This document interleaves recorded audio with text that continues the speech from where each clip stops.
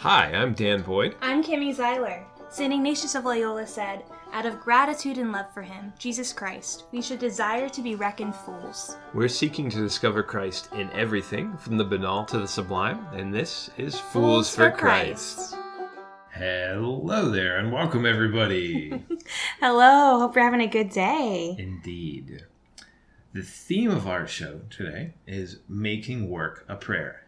And if anything fits well into the overall theme of the podcast of finding Christ in everything, it's work. Because that's probably where most people spend most of their time. Mm-hmm. Like probably at least 40 hours if they're fully employed, or if they're someone who's staying at home all the time as a caretaker for someone else. Yeah. There's way more than 40 hours of going and taking care of those other people. So understanding how to find the Lord in that, that was probably the key between like happiness and insanity. Yeah, that's a good way to put it. Yeah. Between happiness and insanity. Yeah, we all know, if it's not ourselves, we all know people who really hate their jobs. Yeah. And hate going to work. And that unhappiness affects everything else in your life.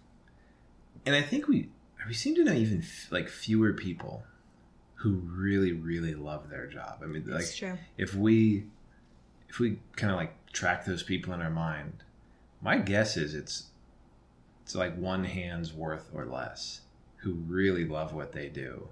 Yeah. To the point of I don't know. I'm kind of like going through my mind and maybe recanting that. Mainly because we know a lot of priests and religious, and like, okay, they break the mold. But if we were to say non-priests and religious, yeah, because that's a vocation. Yeah. Okay, so we're not talking about a vocation; we're yeah. talking about work. Yeah. So if we were talking about like a 9 to 5, the number of people who really say they would love it and it helps lead them to the Lord, probably a small number. Yeah. Or at least like would say that just super joyfully and whatnot. Yeah.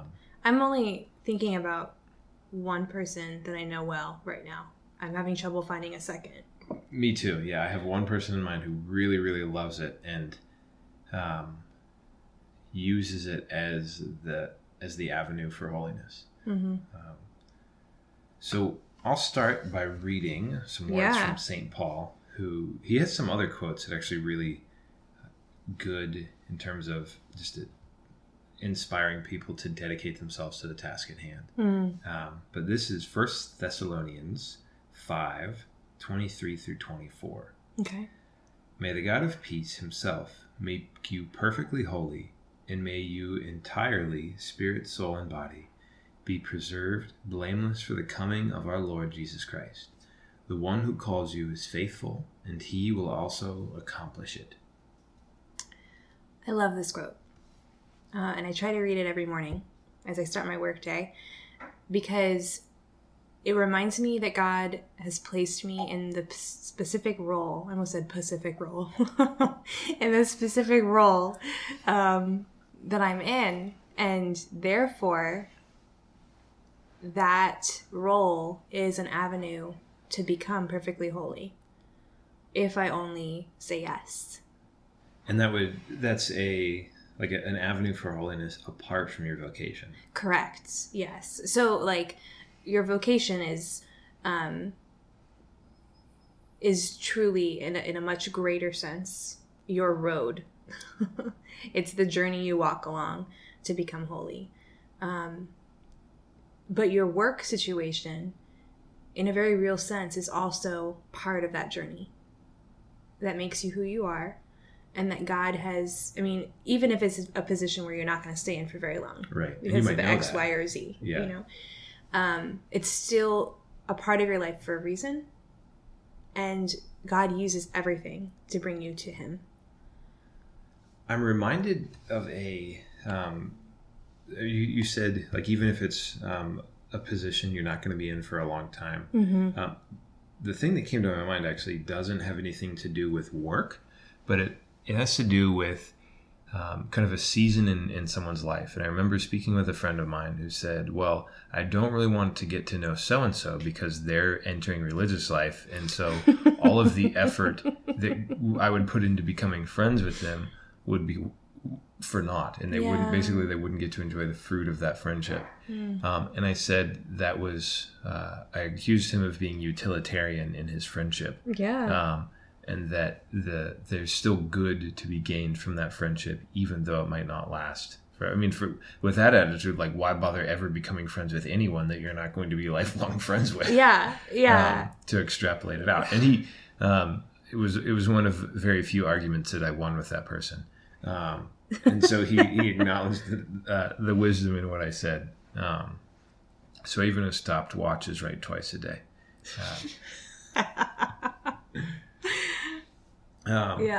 Well, and I just love the wisdom of that, of allowing yourself to live in the moment and not be caught up in that circumstance, the long-term effect of what the moment is bringing to you, because it's the moment.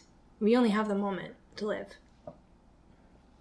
And living the moments well are what lead up to a good long term. And I think living the moments well is what builds a life of holiness. So I want to say it was Blessed Chiara Badano who said, "I can be a saint if I can be a saint right now." And I think the wisdom of that to me is in knowing that I don't have to be a heroic saint right now, because sometimes I don't feel like doing that, but I can do the holiest thing right now and love God, and that's not daunting at all, because it's just like one thing. Like right now I'm not overcome or overwhelmed by any like major temptation or situation where I have to like lay down my life in heroic courage, but they're like, I can practice holiness right now by like acknowledging the presence of God and entering into this podcast as a way of serving the Lord. And that's my path to holiness. And okay, it might not look like the life of St. John Vianney or St. Paul or St. Ignatius of Loyola, but none of theirs looked like each other's either. And like they just took the road that was before them. And taking the road before you is difficult. It's so difficult. And so one of the things I like to practice is focusing at the start of each day to try to get myself in the right mindset of living in the moment and of doing what is most important. Could we pause for a second? And so what might we be able to say about like living in the moment from a Catholic perspective with our eyes on eternity, as opposed to kind of the secular notion of like YOLO? I think with YOLO, you only live once, I think it's almost an invitation to do the wrong thing. Because the opportunity might not come up again, you know? I mean, it could be, that's not necessarily, that doesn't have to be the way that you're using the term, but I find more often than not, it's, well, you only live once, so better get going, better do this thing. It is funny to me, though, how easily YOLO could be co-opted by Catholics. So you only easily. have one life to, like, as I'm thinking about it right now, and I kind of had this little mini world of thought in a moment, it was like, why do I choose to do good rather than to do evil? And it's not because I'm afraid of anything, it's because I don't want to miss out on the most fulfilling life of taking up the adventure God has set before me. And so I guess what I think we mean when we say we like live in the moment is following the Lord is the most satisfying thing, deeply long-lasting, and even at times, like just momentarily in a fleeting sense, doing the will of the Lord is life-giving and joyful. And the thing is, a lot of times it doesn't seem like it's going to be when you're making the decision. And so it's only afterwards that you realize how good it was. In a lot of so, like, for example, no one regrets going to work out. Right? No, presumably not. Yeah. Like, after you do a workout, you feel really good about it. Yeah. But it's really hard to make the decision to work out. And I think we all have a similar relationship with doing the right thing in our Catholic lives and focusing on the Lord. It's hard to make the decision to do what is good and right in the moment. Mm-hmm. But then if you are certain that it was what was good and right, and it brings you the most fulfillment in the end, and it's not something that you regret. And I think that, to me, this loops back perfectly to the quote from Thessalonians that it's the Lord who has called us where we are, and He is faithful, and He will bring about the work of holiness in you. And it can, I think you and I have both experienced this. There's times you want to quit. You don't want to do the right thing. You want to walk away from. So we've both been working for the church for a while now. Yeah. I haven't not worked for the church for. This is my 5th year of working for the church, and before that I was in school. So I spent 3 years working in the world, so to speak. One of which was teaching at a public school, which is kind of its own animal. Yeah. But there's been times in the past 5 years when I've wanted to quit and go kind of put my head under a rock or just dig ditches because I was frustrated. But looking back, I can clearly see those were temptations to walk away from what the Lord had invited me to, and not anything else. Yeah. I mean, it was not the word of God in my heart saying follow me. It was the word of the enemy saying hey, come over here. There's some fun stuff to do over here. Yeah. And leave the work of the Lord. Well, and what you just quoted, the one who calls you is faithful, and He will also accomplish it. That's a promise. How cool is that? That the Lord is I've called you to this, so I'm going to accomplish this in you. And I'm so glad you said it like that, because that actually just gave me a ton of inspiration, and I felt very encouraged that you're right, it is a promise, and it's not the words of Scripture are more than just blops of ink on a page. Yeah. That's the word of the living God who has spoken that. And who spoke life into being. Yeah. Okay, all right. I trust, I believe, I'll do it. Let's go. Let's go for it. Yes. So I think I know, and I can my time teaching in a public school, teaching Spanish, so completely secular in the sense of not having anything to do overtly with spreading the gospel, really helped me to see that that working in the world can just as much be a path to holiness as working for the church. Mm-hmm. And I remember very clearly, I had a great spiritual director at the time. And I was telling him about frustrations with students, and there were times when I would just get irritated and angry with students. Mm-hmm. And I was also reading a book by Brother Lawrence, The Practice of the Presence of God. Okay. And so I was kind of working on this of even as I was going through the day teaching, even if I was standing up speaking, to be aware of the Lord's presence there, and to be able to acknowledge Him as I was speaking to the students, in the same way I was acknowledging the presence of the students, to be able to acknowledge the presence of the Lord. Yeah. And the time that, there was only a handful of times where it was this clear for me. But I remember being frustrated with a student and almost wanting to respond, I think in a sarcastic way. But instead turning very briefly to that kind of that interior gaze of the Lord to ask, how do you want me to respond to this? And it was, so for me, it was a moment of choosing virtue over sin. It's a moment of choosing love over anger. Mm-hmm. And it was a moment of perfect obedience to the Lord, which, not where you might expect to find it. It was in the classroom of a Spanish 1 class, teaching a high school freshman. But that was what the Lord had called me to, and it was an opportunity to, in that moment, I think especially, to participate in a very unique way, because I I felt the Lord or heard the Lord so clearly calling me to a thing, as opposed to just like a generic holiness, calling me clearly to a certain path. So I think this, that just reminded me, or it helped me see at the time, and it's helped me understand since then, that my path to holiness does not always have to include working for the church. I think by the grace of God, I am right now, and I love it. But I understand that might not always be the case. Yeah. I've always worked for the church in some capacity.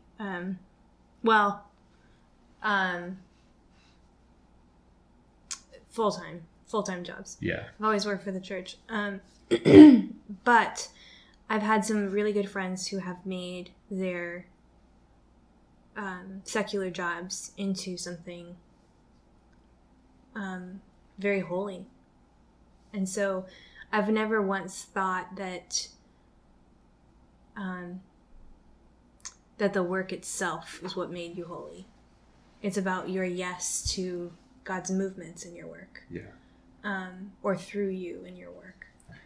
That's a really liberating recognition, and that it's because then you're not searching for like this holy grail of employment. Oh yeah. Like, okay, once I get this, then not only will I be happy, but I'll really be able to. I think that's a great trick of ignoring the path to holiness in front of us, and rather than accepting the cross of the Lord in the moment, we keep looking for another one that maybe fits us a little bit better. Yeah. And it's just, it's running away from opportunity at every opportunity. Yeah. Yeah. Saint Jose Maria Escriva said, either we learn to find our Lord in ordinary everyday life, or else we shall never find him. I love that. Yeah. And I love how that ties into doing, living in the moment and finding God in the moment. It's certainly very challenging to recognize the Lord in, to borrow from Mother Teresa, the most distressing disguise, or even like the most boring disguise. Mm-hmm. I think we love the Transfiguration and we love those mountaintop experiences, but can we accept Jesus the carpenter? Yeah.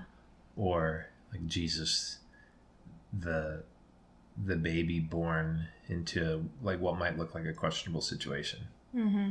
To the outside. Yeah. Well, and that reminds me of I know we talked about it in a previous podcast, but in the Old Testament, the leper wanting to be cleansed, he who's a king. Yeah. And he came down with leprosy, and he wanted to be cleansed in this huge, amazing way. Yeah.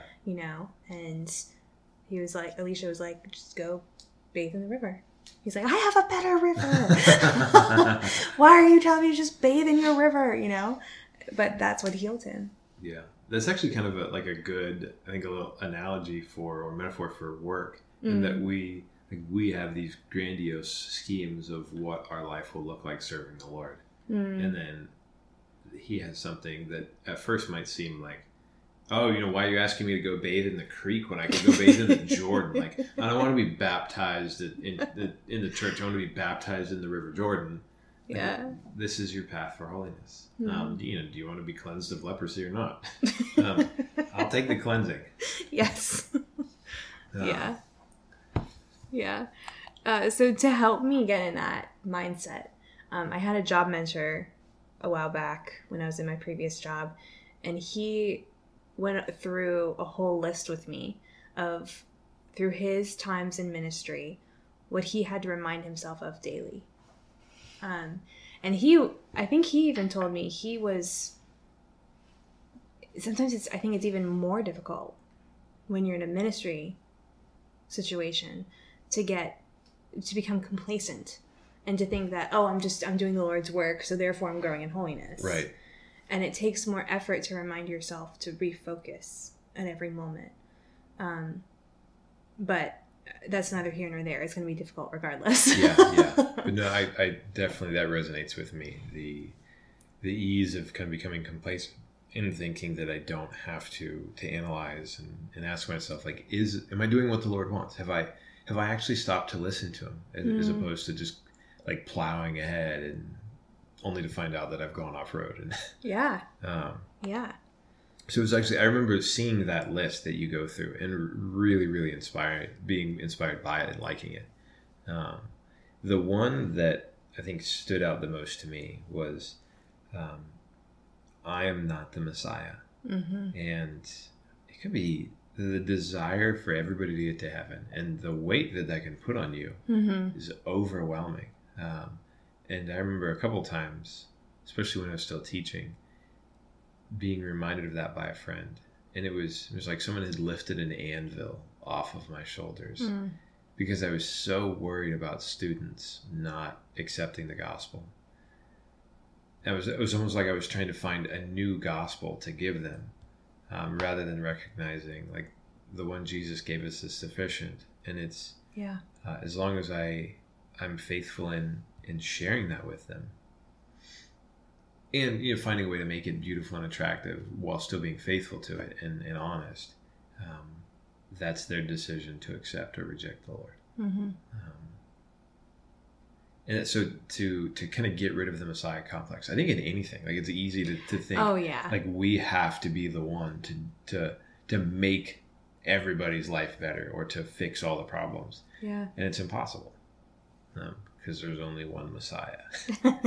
And it's not me. Yeah. But then that sets us free to not focus on ourselves, to not think, okay, like I have to be the star. And to be able to be, to step into whatever role the Lord has laid out for us. So that might be Peter, or it might be Joseph. He might be asked, or it could be Mary, it could be Martha, whichever one. But I think if we always think it's just about me, like I think that's a Martha mentality. She's like, I'm the one who has to do this, and I'm the one who has to do that. Yeah. And I don't think she was viewing her work as sanctifying at the time. I could be wrong. I wasn't there, but but that is the way it appears through Scripture. Yeah. One of the things that always sticks out to me when I go through this list is, if it works, don't fix it, but make sure it works. Yeah. That's the next one right afterwards. Mm-hmm. And so many times I find, like, I have just had the personality where I want to be creative and make something my own and put my own spin to it. Yeah. And sometimes it's so unnecessary. Like, if it works, don't fix it. I know. But at the same time, you got to make sure that it works. Yeah. You can't just follow tradition because that's what... Tradition, not in the magisterium way, but tradition, like, they've been doing this for so many years, so it's all how it's always done. Yeah. You can't get stuck in that. If it's not working. Right. There should be a healthy tension between finding something fresh, but sticking with something that works. I too have a hard time with that because I get bored. Like once I've done something before, I think, okay, I did it. I want to do something else. I don't like redoing the same old plan. And that's, I recognize there's a certain amount of selfishness in that, at least for myself, because I want an experience for myself in creating something new, rather than recognizing what is in place is sufficient for the recipients of, like, planning retreats. If it's a good retreat, there's no need to adjust it because it's not for me. Like, I'm not planning the retreat for myself. I'm giving a gift to someone else. So why would I be selfish and say this retreat has to be a certain way so that I enjoy it? Yeah. I'm missing the point already. Yeah. And going back up to one of the first points on the list, it's not about me. Yeah. Yeah. And the last one on there is move slowly. I can't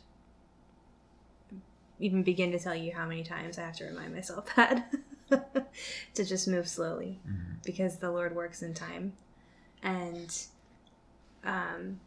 you can't fix a huge problem all at once. You've got to move slowly. You've got to take it piece by piece. Yeah.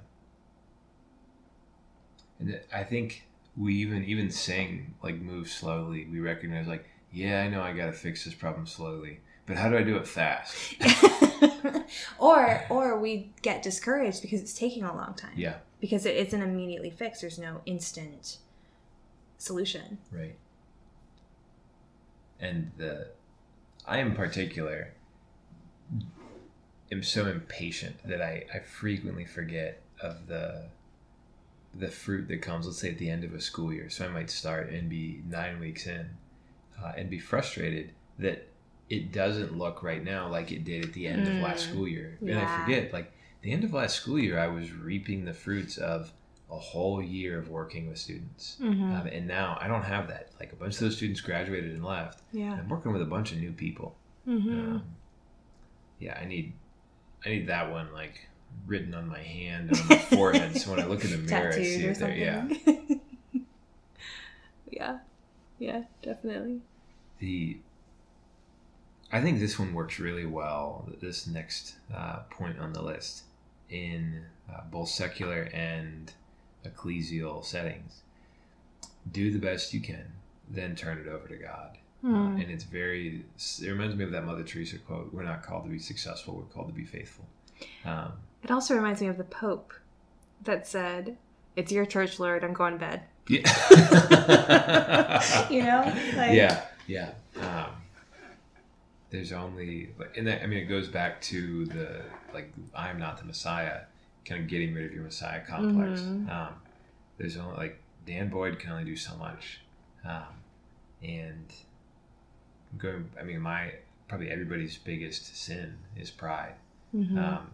And that challenges me to recognize the limitations of everything I can do, and rely entirely on God. Yeah.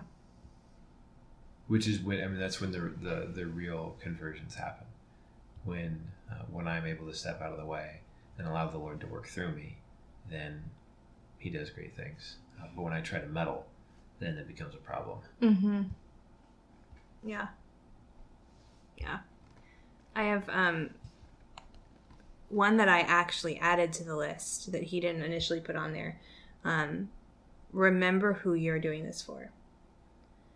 And that, for me, is probably a key point in avoiding burnout. Mm-hmm. Because I think it's even more difficult in a ministry position to remember you're not doing it for the people you're serving. You're not doing it for your boss. You're not doing it for yourself. You're doing it for God. Right. And so frequently we get in that that mindset of just trying to please someone. And taking a step back to look at how is this pleasing God completely lifts the burden. Right.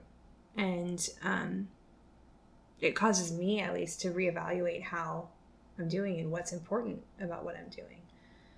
Because if I'm doing this to serve God, then ultimately it doesn't matter if so-and-so doesn't like it. Right.